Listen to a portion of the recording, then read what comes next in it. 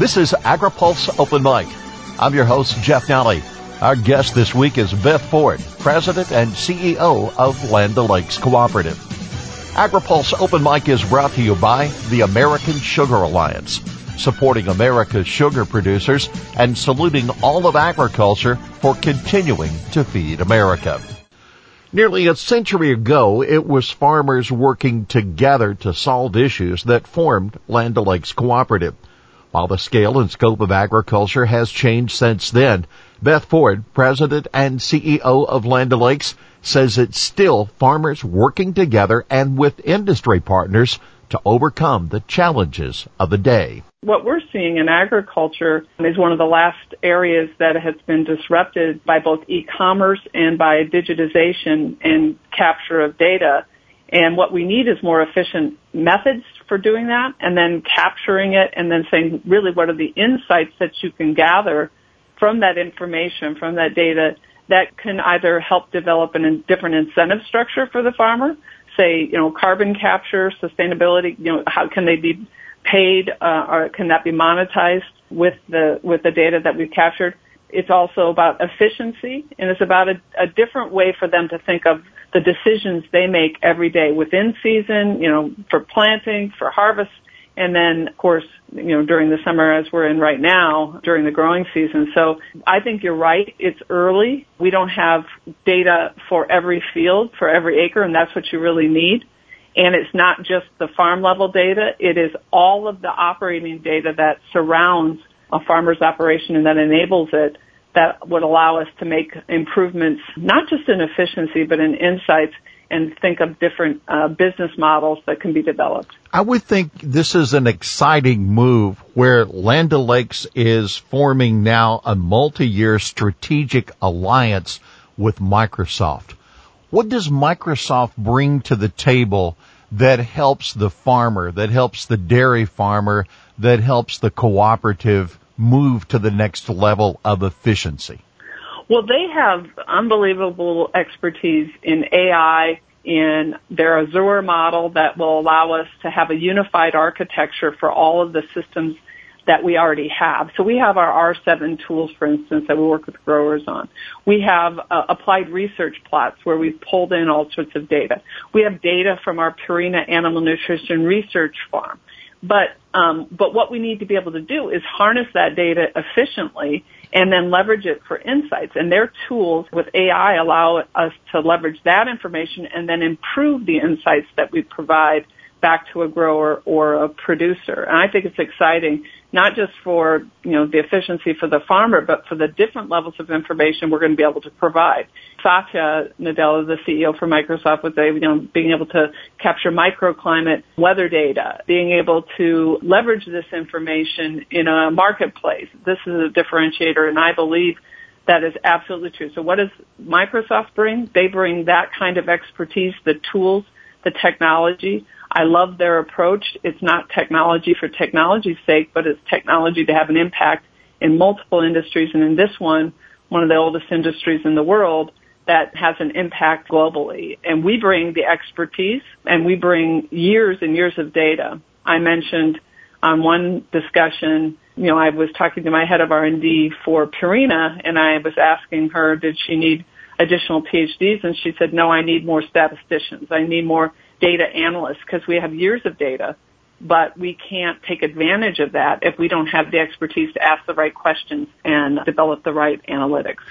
So it would seem odd that you would bring Microsoft and farmers together, but if you're familiar with the way agriculture is evolving, and actually these two partners come together very well, perhaps to answer questions that we haven't even thought of yet. That's right. I'm excited because Satya and his team have been focused on agriculture. They have a Farm Beats program. They've been focused on this before being partnered with us. So this isn't new territory, but they were looking for maybe, more in-depth understanding. So I met with Satya, this was many months ago, at his headquarters in Seattle. And he was talking about their Farm Beats program and then the capture of data from IoT, sensors, different places on the farm. And I said, those are going to be helpful, but understand it's an ecosystem. So it's never one thing alone, because a farmer is going to also want to talk to an agronomist who's going to want to have an interpretation or a partnership in the decisions that he or she is making. They're going to look at who can come and help and offer a service on the farm, thus the local retailer, our local retail network. So there are people involved and different businesses involved in the ecosystem of agriculture that we can help provide that kind of insight, and at the same time they can help provide expertise from a technology perspective in the ways that we can improve the use of the data that we've already captured and that we continue to work with every day. Do you think it possible that farmers can adopt more sustainable practices and at the same time pursue profitability? I do. Our Truterra Insight Engine has over 1 trillion data points, and that is the specific call to action. Jason Weller, who used to run NRCS, runs that area and works that. And that model was specifically put against saying a farmer has to be more profitable and more sustainable. So you're not going to say to a farmer, hey, put a cover crop on, as though there isn't a cost to that. Instead, the model allows a farmer to understand the multitude of decisions they could make that would both improve their profitability and their sustainable production. For instance, variable rate application of fertilizer, right? Something that would make sense that, are you going to go to no-till, or what are you going to do? And from that, we can show what the end result is that would improve their quote-unquote sustainable production score, but also improve their profitability. I think if you don't look at both together, you're not going to make real progress, because it's not realistic to expect the farmer just to do it out of the goodness of their heart, although I consider the farmer the original environmentalist, the original entrepreneur. I mean, they have everything at stake. They are creative about ways that they want to continue to work and invest in their land, and giving them more data-rich insights to help them improve that sustainability. Some of it may be what government programs are out there for you to take advantage of that, or what partners, consumer goods companies, for instance, would be willing to make an investment to partner with you to get sustainable, wheat, for instance, or grain, so they can market against that. It's that kind of virtuous circle that I think helps us make progress and helps the farmer be more profitable. It hasn't been too many days ago that in the Senate Ag Committee there was a hearing regarding the Growing Climate Solutions Act, and this was Ms. Stabenow and some others planned that farmers might be rewarded for farming practices that sequester carbon. But the challenge ahead was proving exactly how much carbon was being sequestered by the practices. And what you're talking about here is a plan that can help to bring that to fruition. That's exactly right. We have been, so Jason spoke at that meeting, and he was the one private industry, if you will, constituent to be asked to testify. And that Truterra Insight Engine, our approach, I've spoken with and met with multiple governors. We've met with different Senate and House leaders in the ag side to say, what are the opportunities for us to really leverage this kind of insight and improve sustainable production? In the state of Minnesota, for instance, we do have a partnership with the state of Minnesota where a grower can say they're going to make progress on their sustainable production. It will be measured and tracked with this Truterra Insight Engine. That data is then fed to the state government, and since they have proof of their progress, and it's not perfection, right? It's making progress. It's making the investment, making the commitment. As long as they do that for 10 years, they get some certainty from a regulatory perspective, because we all know changing regulatory environment can make a farmer less productive and less profitable. So that your characterization is exactly right. I don't want to call it a scorecard, but it's a methodology for both a governor or a state or whatever to be able to keep score. Are they making real progress with specifics? And for a farmer to be able to execute and take action. I think it's so much more productive than saying we're going to put this new regulation out there and you have to meet that, but then you figure out how you do that, right? Instead, it's a virtuous partnership where we say, okay, we're going to really work together with full transparency and visibility, and at the same time, we're going to make sure that the farmer is advantaged with a reduction in the regulatory burden. And as I've talked with different governors from different states, they're excited about that opportunity as well. With regard to the American Connection Project, the Broadband Coalition, there are some very interesting partners here. Land O'Lakes, American Farm Bureau, but also Hewlett-Packard, the Mayo Clinic, the Cleveland Clinic. How is this coalition different than others that are calling on Washington to get together and close the digital divide? Well, this has been something that we've been pushing for the last couple of years, and others have been pushing it before us. But what we decided to do, and certainly as we saw this pandemic coming out, I have been concerned, and our team has been concerned with the lack of healthcare access in rural communities, the lack of investment as it relates to technology for schools. But with the pandemic coming, the recognition is there's a shortage of 40,000 doctors in rural communities. If hundreds of rural hospitals are shut down, what will happen in terms of access to health care for the citizens of these communities when this comes this way, if this comes this way?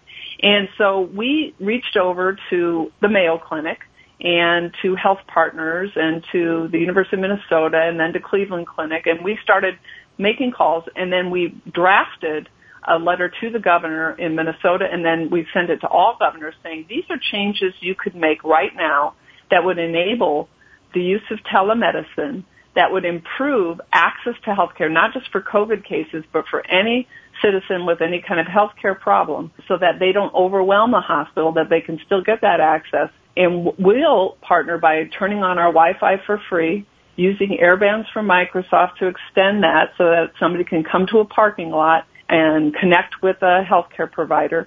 And so that students who now are forced to go to a McDonald's parking lot or something like that can come and also in a safe environment finish their homework. And from that, I got to tell you, I'm so excited. The Mayo Clinic, for instance, told us that they've had more telemedicine visits in one day than they had all of last year.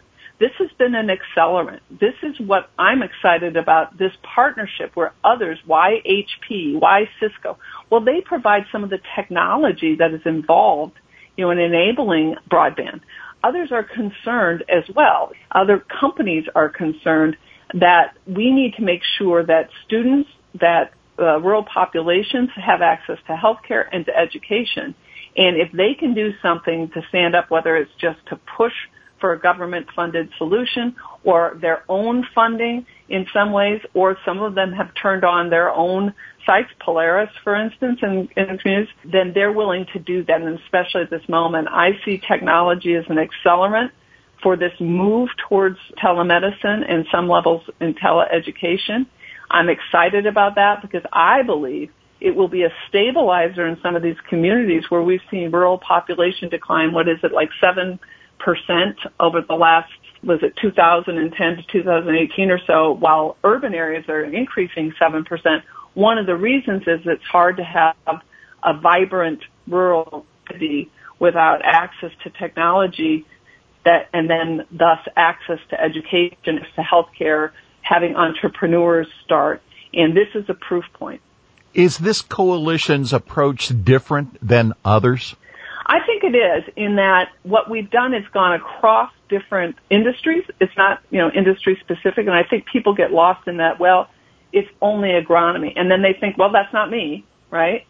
It's the same thing you're going to cover. Rural area isn't my problem. It's somebody else's problem.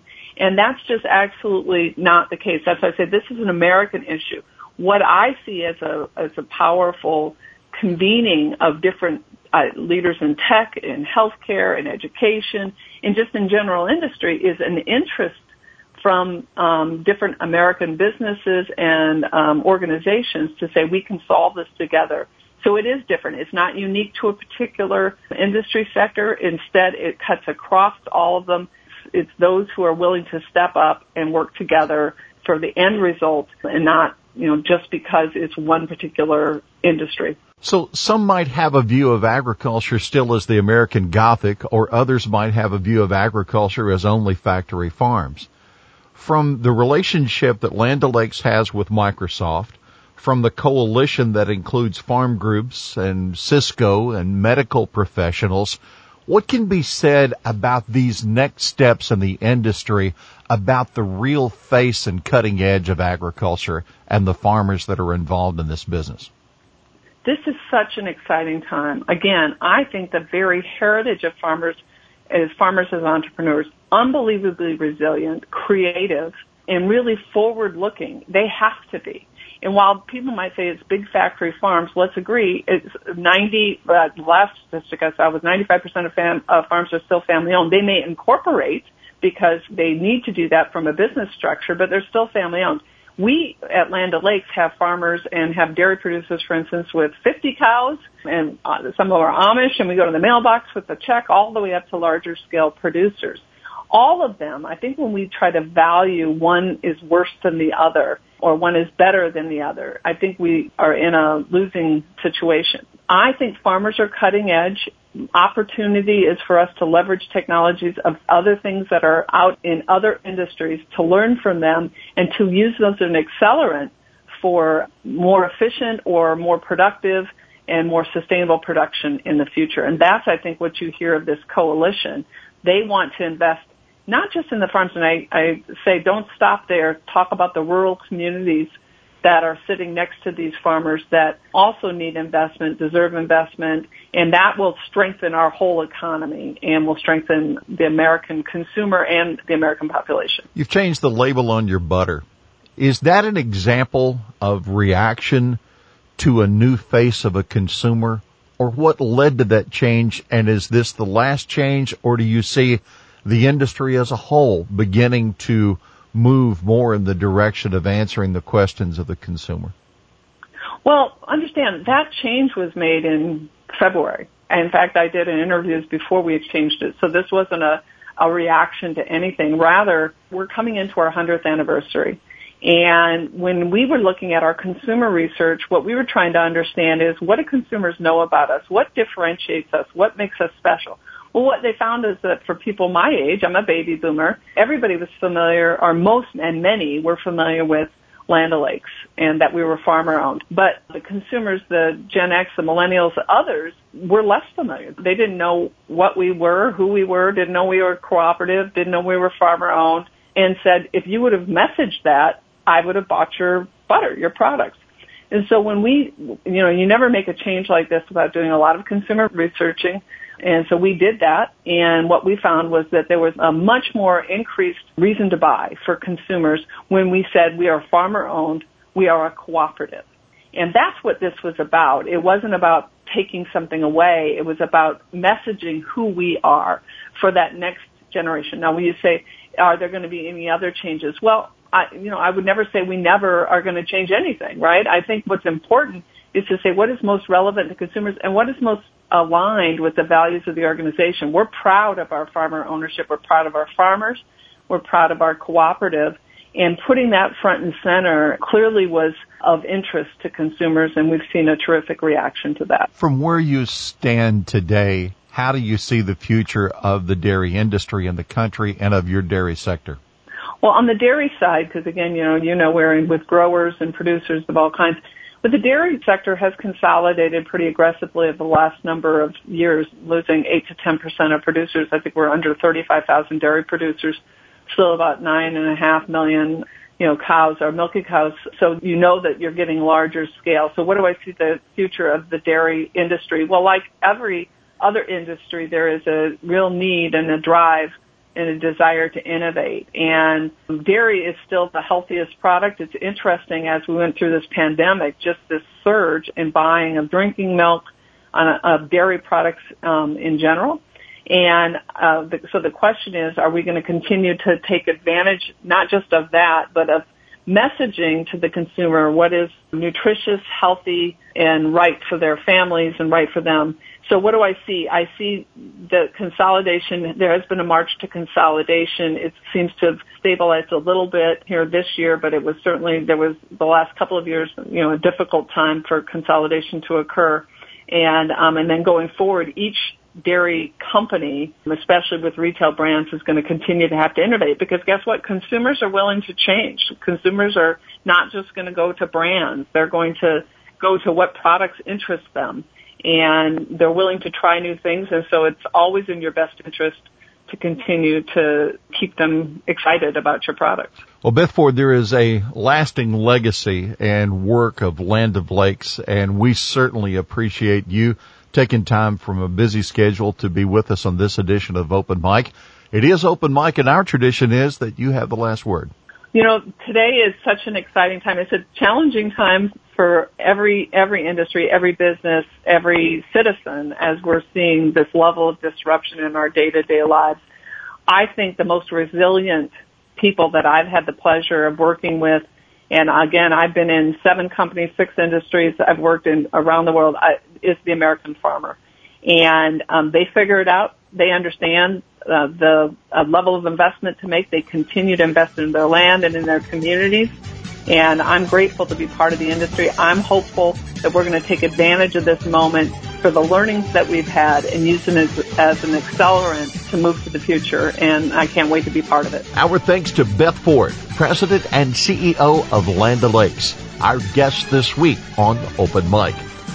AgriPulse Open Mic is brought to you by the American Sugar Alliance, in appreciation of the essential work performed every single day by farmers, ranchers, and everyone across the agriculture supply chain. For AgriPulse, I'm Jeff Nally.